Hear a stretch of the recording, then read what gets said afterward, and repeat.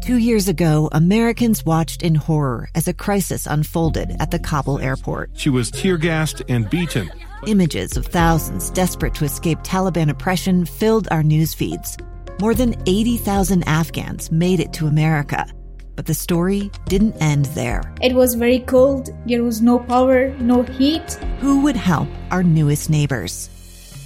I'm Andrea Smartin. In Stranger Becomes Neighbor, you'll hear the stories of some remarkable refugees who left their homes and their dreams behind, only to start over from zero. Their only possession was 3 blankets. And you'll meet Americans who stepped up to help them. You want me to come when you deliver your baby.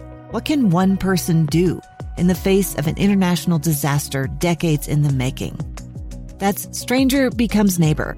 Find us at kslpodcast.com. Follow us on Apple Podcasts or anywhere else you listen. The Nightside Project. Finish the day happy with Ethan Millard and Alex Kirry on KSL News Radio. All right, welcome to the Nightside Project. I'm Ethan Millard. I got Alex Kirry here with you. Another episode. Thanks so much for grabbing it, downloading it, tuning in.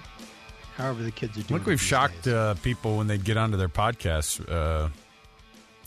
I know. The last few weeks, they're all, what? Somebody sat on the refresh. Somebody sat on the post button on accident over at Nightside. I'm sure it posted something fake. No, it's just us. They're probably just rolling on some. Yeah, whoops. Probably some air check from Dave and Debbie or something. Pressed enter on it. It just kept going. Yeah, another episode. Hey, Ethan, our Banbury Cross revelation from last week it's just been.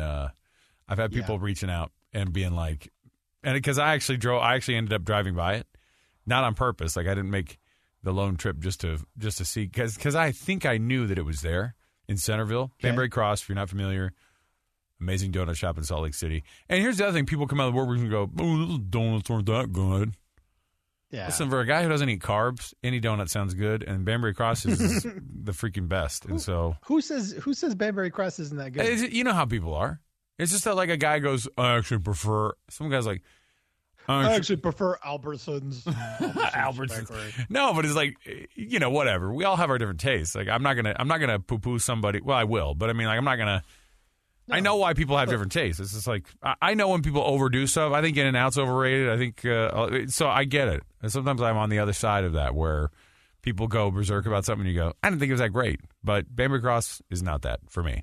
So there you go. Location in Centerville. I took the picture, finally posted it and said, oh, this is amazing. So, yeah. Hey, we're doing this early this week. Yeah. Millard, because you're taking a trip, buddy. Yeah, I am going to Disneyland. Now hold on a minute. You're going to Disney? Yeah. Do you have, I guess you got money coming out of the. Yeah. I actually saw this button earlier, and I was like, Poppy, we haven't used this in a long time. Let's take the jet to Disneyland. Honestly, Disney is. It's always been expensive, but like right now is like a weird. It's like surge pricing for Uber, but for humans and real life. Oh, do you have a? Could you give me the Monte Cristo sandwich? It's fried. So let me tell you something. So ridiculous. How much is a ticket to go to Disney though? You told me last week. What was it? Like $1,000. It is. No, it's not that much. No, but I mean, like to get in, it's like $200, isn't it? A day. Yeah, when you're taking a whole family, you got to plan for it, right? We had to plan for this expense. But I'll tell you what, though. So they're doing this new thing where it's called Genie Plus, where you can pay an extra $20 to get ahead of the line on a certain number of rides. You said Genie Plus? Did you say Genie Plus? Genie Plus. Yeah, you're going to learn all about this. Genie Plus, dear. Put me down for Genie, but not the regular Genie. Put me down for Genie Plus. What the heck does Genie Plus mean? What is it? What does Genie Plus even freaking mean, man, at Disney? So basically, it's a way to manage the lines. Okay, so you can just go and you can wait standby, right? You can just kind of ride up the line, just live with the line, yeah, right? Mm-hmm. Like a poor. Or you can pay $20 per person per day. Oh my! And you gosh. basically get you basically get like a fast pass. You basically like it's because the fast passes thing. aren't because the fast passes aren't really a thing. Fast pass. Yeah. If you want to get ahead in line, you got to pay $20 per day, and then per person, and then on top of that, the most popular rides, and this includes Rise of the Resistance and the Cars Land ride, like with the cars, and the Spider-Man ride, which I didn't know existed until this week. Those are a different $20. So you can't buy the Genie Plus and get on those rides. If you want to ride those rides, you got to pay an extra $20. Oh my gosh! So it would be an extra for your family. It'd be an extra $200 a day to get the double Genie Plus pass. That's exactly right. So we're not doing it. Oh, you're not going to do it. Okay, never mind. You can stop the music. We're standing in line with the rest of the homeless people. The poors. Oh my gosh, you're terrible. Well, but I mean, like, here's my thing though about your trip, because I'm actually wondering how you're going to do this, because you have teenagers now, and teenagers I feel like are not. Your teenagers in particular are not interested at all in Disneyland, or are they? Are they type who are like, no, I love this place still, or something? I don't know. No, they've been. Give me the runner. Look, they're going to have a fun time, right? They're going to have a fun time because they're not at home, right? They're going to have a fun time. But let me tell you something, because I got a bone to pick with my kids, because they've been messing with me. What do you mean? So they've been running down Disney for years. Yeah, Mickey Mouse is stupid. Oh, yeah. I'm like, all right, well, My recollection is you have one son who made some inappropriate pictures of Mickey. Not inappropriate, but it wasn't inappropriate, but it was more like they were scary. Like, it's kind of like Pablo Picasso, like kind of freaky version of Mickey, I mean, he's a blessed artist, Ethan. I'm just saying, you can't show it to little kids because they'll go, Mommy, what happened to the mouse? Yeah. Mm-hmm. And I will say this. So I'll post this on Twitter so people can see it. Okay. Ethan Millard, KSL. But when he first showed me the picture, I was startled. Like I didn't know what to think. Oh, the Mickey, really the creepy Mickey picture. You saw it. Yeah. And I was like, oh my. Oof. Yeah. All right. So anyway, they've been running down Disneyland, and I thought, but I love Disneyland, right? I love Disneyland, but I thought, well, I guess we're probably not going to go to Disneyland again. Maybe when I have grandkids, right? I'd kind of. So, but last year at some point in the summer, we were having this conversation, and all of a sudden they were like, no, man, we love Disneyland. We love Disneyland. I just make fun of Mickey Mouse sometimes. Ooh, we love Disneyland. I'm like, oh, all right, okay. So we plan this whole thing, and I roll it out. I'm like, hey, guess what we're going to do for Christmas? Instead of doing presents, we're going to do Disneyland. They're like, oh, really? Disneyland, Dad? So now they got. Now they're too cool for you. Yeah. It's because it's because you actually, they know, kids know that when you make the purchase and you're on board with it, it literally becomes less cool. It's like, Dad. It's because if you say no, they want to keep pushing it, but then as soon as you say yeah, then they go, it's actually kind of dumb. And it was probably within 2 months of them insisting, no, we love Disneyland, right? Within 2 months, I had hotel, tickets, Disneyland tickets, everything lined up. I was like, hey, we're doing this. And like, all of a sudden they're like, oh, Dad, we're not going to have that much fun. But let me tell you something. They aren't going to have that much fun. No, here's the thing. I got the last laugh. So both of my sons have a job now, right? They're working as a hall. What do they do? At the schools, yeah. Which is a job that I once had. Yeah. At Jackson Elementary. Way to teach them how to aim high there, buddy. Come on. Well, what's the pay on something like that? Do some work. Like what should a 14-year-old be earning in 2022? I'm actually not sure what the pay is, but can I say this? Because they were a state employee. Oh, they got paid through the whole pandemic. Oh, they did? Yeah. What do you mean? What do you mean they got paid? Like lift the damn finger. Your kids are state employees? Yeah. Do they work 4/10s? Like, what is the deal? They get Fridays off? So when we went to shut down, all the schools were closed. You remember this back in the day. I think this is They just kept getting paid. Okay, hold on a minute. They aren't salaried. Why on earth did they, like, what are we talking about? Is it because it was like a relief thing?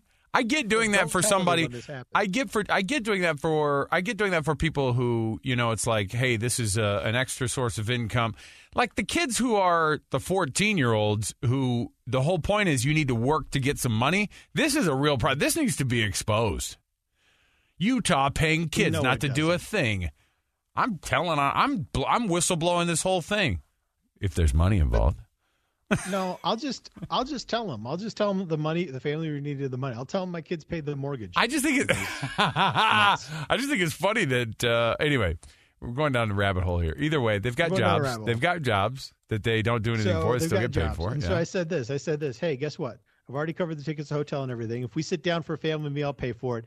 Everything else is coming out of your Which is pocket. What? Like if they want to get the churro on their own, if they want to get that balloon, the clear balloon that has the colored Mickey Mouse ears inside, that's also out of their own pocket.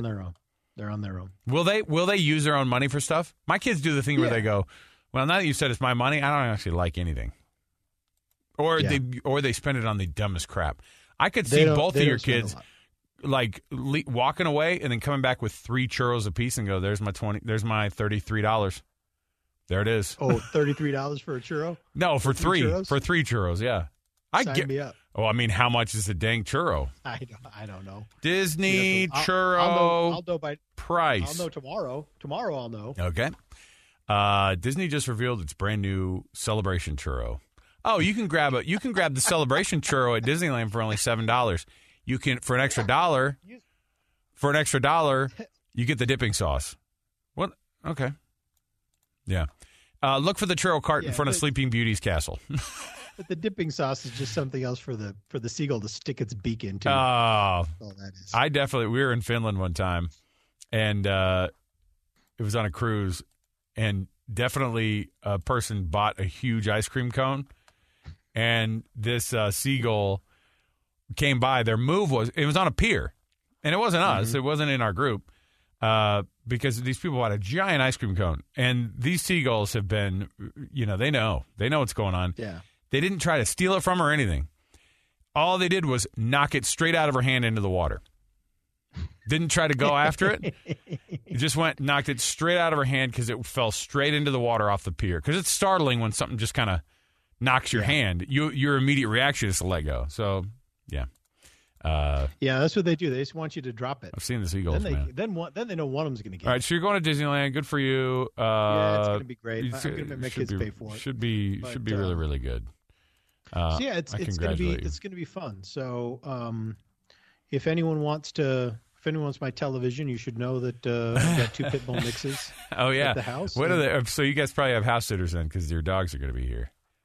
Jack and Judy. Yeah, Jack and Judy are still alive. Good for them. I'm surprised they haven't eaten each other.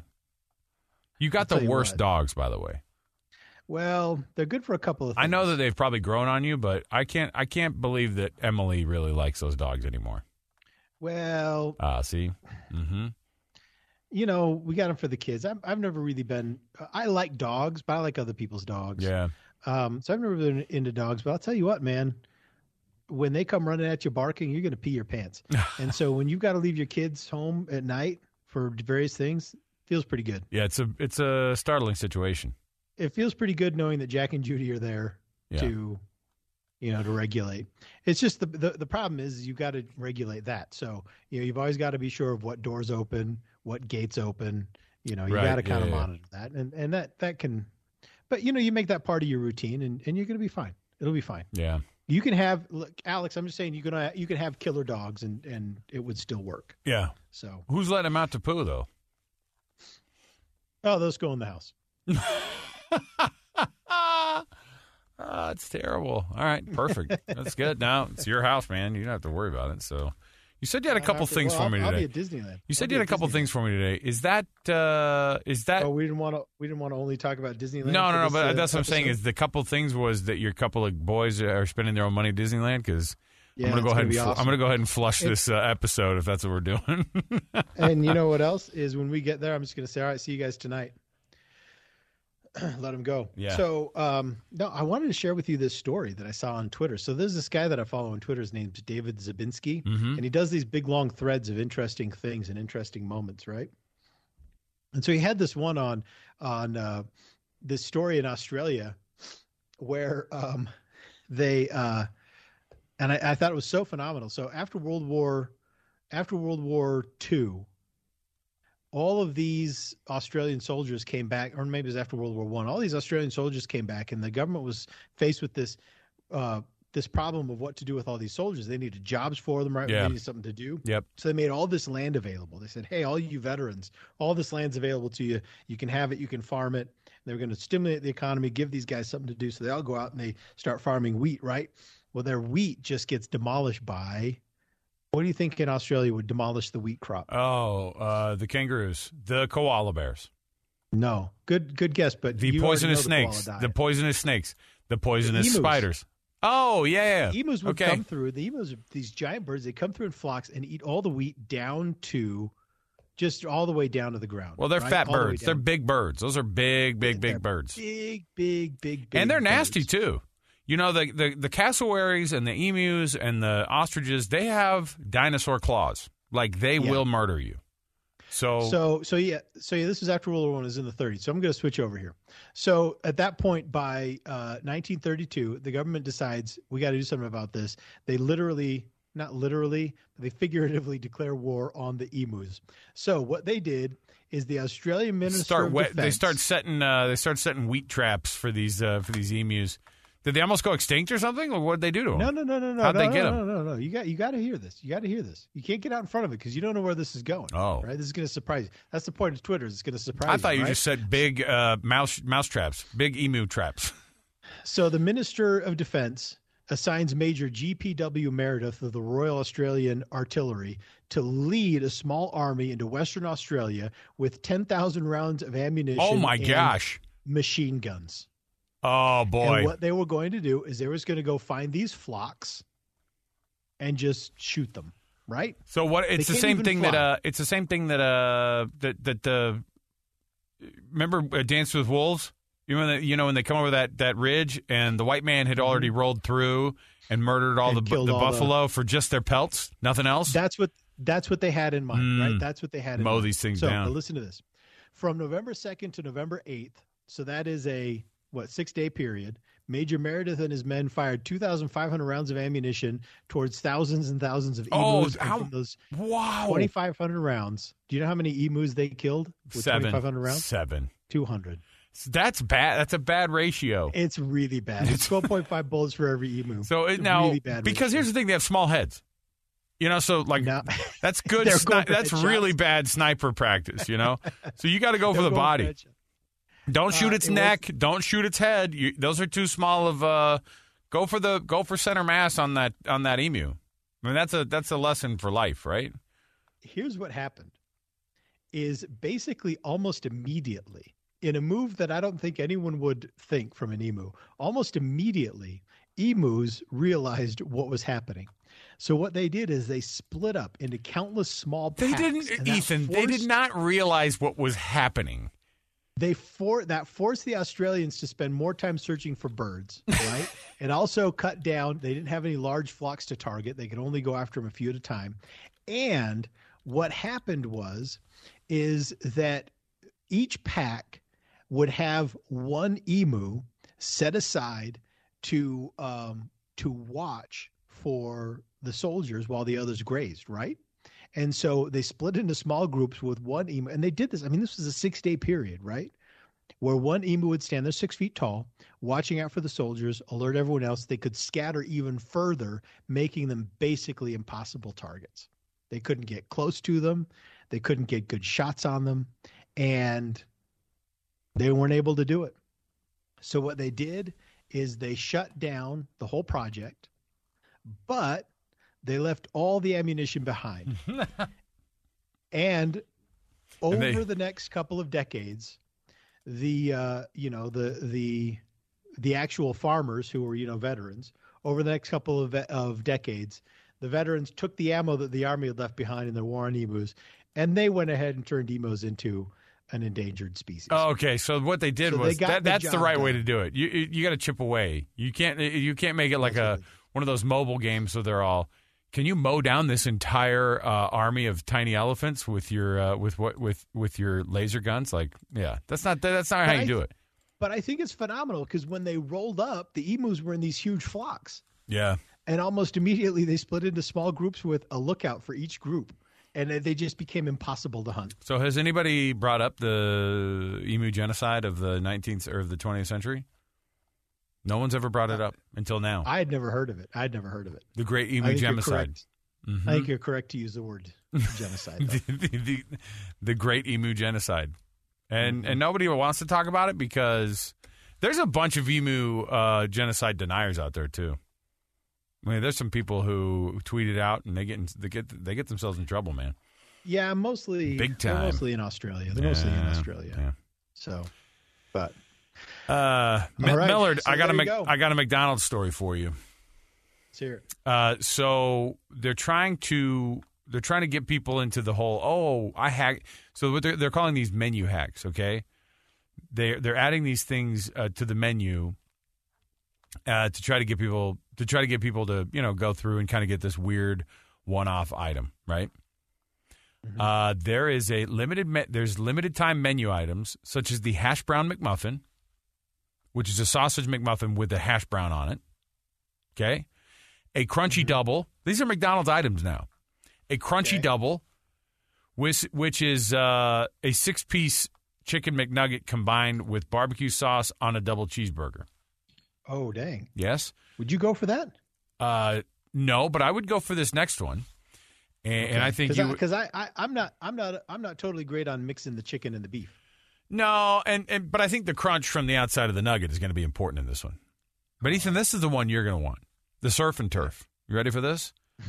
Filet-O-Fish and a quarter pounder.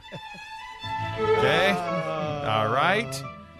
Now, if that one's not classy enough for you, the Land, Air, and Sea, which is the Big Mac, McChicken, and Filet-O-Fish. These are all things you can get right now. He's like, get a... The thing is you do the double Filet-O-Fish, which is something that you're the only person on the planet that I've ever actually met who's gotten it. Periodically, you'll see the sign, almost tempting, like almost joking with you, like, hey, the double Filet-O-Fish is here, which is a fried piece of fish with a piece of American cheese on it. 2 pieces of American cheese. But you got to understand this, though. It actually is one of the best sandwiches. The double filet is one of the best sandwiches McDonald's makes. And I remember, this is no joke, I actually remember the first time I ever had it. Okay.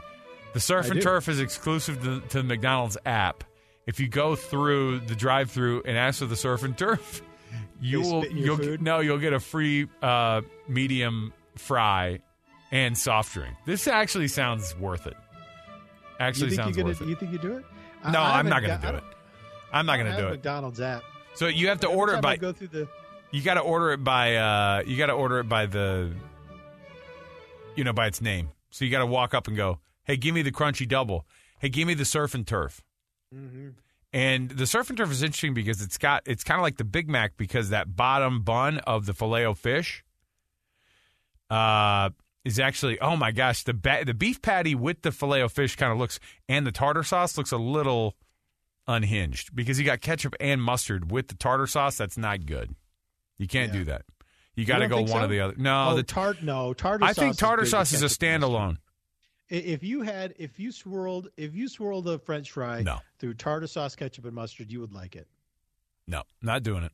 No, the mustard, because ketchup is a pretty benign thing to mix with like a cream sauce, like a tartar. But mustard, it gets in there, and it kind of, and I'm a mustard guy. So, you know what, mustard, but you're not going to eat mustard. Thing. There's no world where mustard and fish go together. There's no world where the mustard and fish go together. So if you think about the sauce, right, mixing it with the sauce, because look, you have mustard in mustard and mayonnaise. Yeah. What do you think is tartar sauce? Tartar sauce is mayonnaise, right? It's mayonnaise and like a relishy whatever. It's mayonnaise and pickles and tartar. Yeah, it's cream of tartar. Yeah, I'm sure. Hey, I'm going to play some music, and I assume you have a Zen headline. If you don't, I do. Oh, do you? Well, let's hear yours. Okay, so I've done the last 2. You have done the last 2? Okay, so I got to go back over to my page here, and if you'll forgive me, because this is kind of a this is a little bit of a sports story. Sorry. But these 2 college twin sisters, Haley and Hannah Cavender, both go to Fresno State, and They're basketball players, and they're like okay basketball players. They're not like, they're women's basketball players that they're not like All-American going to get drafted, from what I understand from this story. But these are two girls who are making history because the Cavender twins are massive on social media, and they are set to make $1 million each this year with their name, image, likeness deal. The first to have thought to have been the only first two that are now millionaire female athletes in the college ranks. Based on their reputation. So they've got a massive social media following. And I'll tell you right now too, they have. So we've been approached before about taking on athletes from BYU or Utah or whatever, and sometimes their agents will come to us and say, "Hey, they have 100,000 followers on Instagram. They have 68,000 followers on Instagram, which eclipses the KSL News Radio Instagram page, right? So you think about coverage. It's actually worth jumping in on somebody who is a big time social media person." So you're going to partner up with anyone? You're going to jump on anyone? Oh, we can't afford any of this. Are you kidding? Can't afford any of these people. But yeah, they're college athletes that are really good at basketball, but they've become insane. So they're getting money. They're getting money from the WWE, Champ Sports, who's one of my former employers, East Bay, also related to Champs Sports, Boost Mobile. They're all throwing money at these twins. They're all throwing money at these twins, and they're. I'm happy for them. And the old rules were, and guess what? This isn't even paying these athletes for. It's not pay to play. It's because they have a value outside of their of their basketball skill. Previously, the NCAA was like, "How dare you? You're a student athlete." And I can't tell you how many meetings I've been in, Ethan, where they're like, "Oh, you have to say the word student before athlete. You can't say athlete. You got to say student athlete." I'm like, who are we kidding here? Come on, man. So there's your headline for the day. You got the Cavender twins, who are massive on social media, and they are now cajillionaires. All right, that's all I need to know. Yeah, I'm like I used to be like, this isn't right. You know what I mean? I've totally turned around on it. I think that knowing what the business is, because we'll say it's not a business. The guys who it's a business for will say this is not a business; these are amateur athletes. Says the millionaire coach, says the millionaire TV executive, says the NCAA board of trustees, all this stuff, and these are guys making tons of money off of these players. But those guys are still going to make tons of money. Like, it doesn't change things for them. Of course not. But they think it does. They think that if this is taken away from their cut. It's not. They're still not going to have to pay these players. What I'm interested in seeing is which schools are going to be successful by being able to incorporate these quote unquote business opportunities. Yeah. And through booster networks and things like that, and really attract. Because if you've got a school with a great coach, right? Because what are the things that would attract an athlete to a school? Track record of success, right? A coach that you really click with, or playing style that matches yours, right? There are any number of things that are on that side of the ball that would attract an athlete to a program. What if you add in, hey, everyone here is making more money than the other schools? Yeah. No, that's what people. That's the thing now, is that that's both a criticism and a benefit, I think, is to be able to go, these athletes, what they're doing. These schools are just rolling up and saying you can make a bunch of money on NIL if you come here. But why? But why not? But why not say it? If these kids are worth it. If these kids, their value's there. Obviously, that's the case. But I think in that situation, I think we'll lose. I think we'll lose a lot in college athletics because what are we losing? We'll see a separation. Of what? We'll just see a separation. Of what? Well, if the elite athletes all go to the same schools only, I mean, we'll just they already do. They already do. Here's the thing too. But they have found that there's a lot of these schools that are smaller that are actually now able to have a little bit more of a chance to get higher level athletes because of those NIL deals. Deion Sanders is an FCS level coach. He has 2 5-star recruits playing for him this year, guys who would never previously go to a smaller school because they're able to say, "Hey, come here, make some money on top of what you're doing football wise. You're still going to get looked at." I mean, so I don't know. That's something that would have never happened with the previous system, which is just the rich getting richer. I see your point for sure. But if a program is going to look at this as a way to turn around, if a school is going to look at this as a way to turn around their football program, what are they going to need? They're going to need a large economic base around the school. They're going to need a lot of wealthy people around the school to make this happen. But those are going to already be where the successful schools are. You're already going to have those established networks. And so I have a hard time believing that a smaller school with no program in an area with just doesn't have a lot of success. In the past, they could recruit, they could bring in, build something. It takes a couple of successful alumni, which every school has, who will just go, "Hey, we want to be a part of this, and we're going to pay these players. We think we want to give back that way." But you need more. You need more than that. You need more than. I think this actually evens the playing field a little bit more. Because it's not like Alabama. It's not like Alabama is a place that is looked at as some sort of financial, like, oh, they're just going to have money pouring in. Now they do, because they have donors that are throwing a ton of money at that, because football's life there. But so do these other smaller schools now. I don't think that's what we'll find. You got to have decamillionaire and billionaire boosters to be able to do this. And when you look at a school. Yeah, you do. No. It's not billionaire. Listen. So Built Bar did the whole thing with BYU this year, right? And I was trying to crunch the numbers in my head, just like as a rough thing. So they're basically paying the walk-on guys a scholarship. Every walk-on player is now a scholarship player because they get Built Bar money. And if you're already on scholarship, then you get extra money. It's like a cash payout, basically, from Built Bar for being a brand ambassador. So 130 guys. So 130, and I think that for the year it was like $7,000 or $8,000 or maybe $10,000 that we maybe it was like $4,000 a semester that we estimated.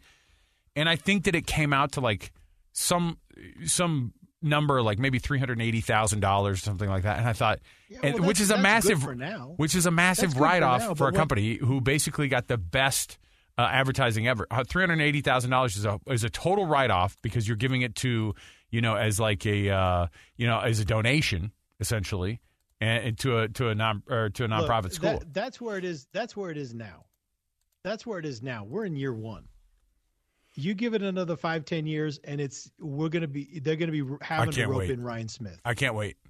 They're going to have to be roping in Ryan Smith as if they haven't already. I think that they have. This is what I'm talking about. Is the schools that are already successful, they already have money around them. Yeah. They'll be the ones that are cutting the stuff. Oh, these schools are such sellouts, dude. Flavors. These schools have become such sellouts. Anyway, this portion of the Nightside Project brought to you by ED. I'm just saying, ED medication.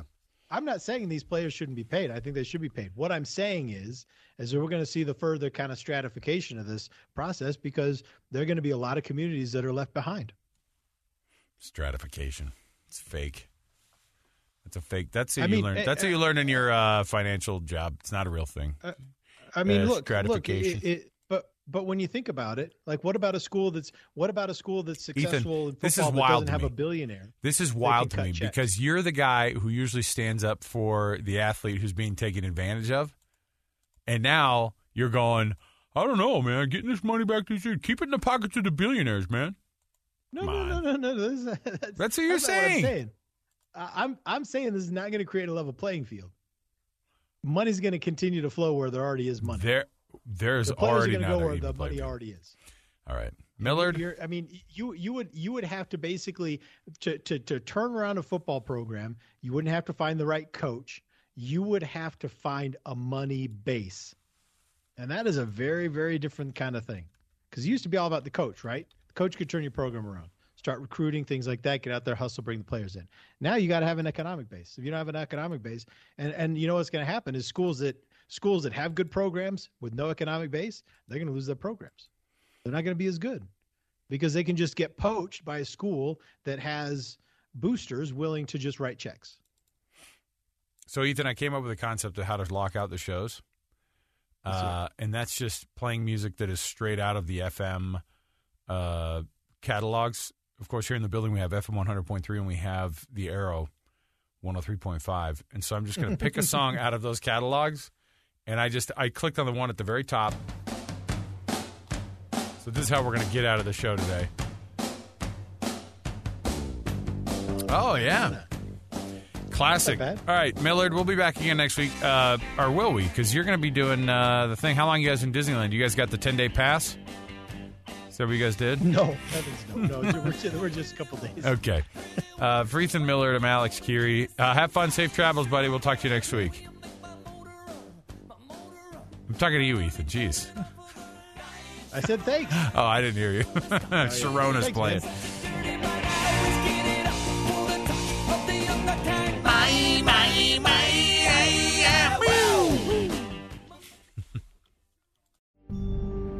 A gun in the face. Then all of a sudden they all kind of lined up. They pointed their guns at me. And this is the point where I thought, I'm going to die today. Started 2 years of horror for an American in Venezuela. They said, you need to give us your phone and get ready because you're coming with us. I'm Becky Bruce, and I spent a year researching and piecing together Josh and Tammy Holt's story about their ordeal in a notorious prison. That's when everything started to turn bad. We had another pound on the door. Boom, boom, boom. And there was the police once again. You can binge all of the episodes of Hope in Darkness on KSLPodcasts.com or wherever you get your podcasts.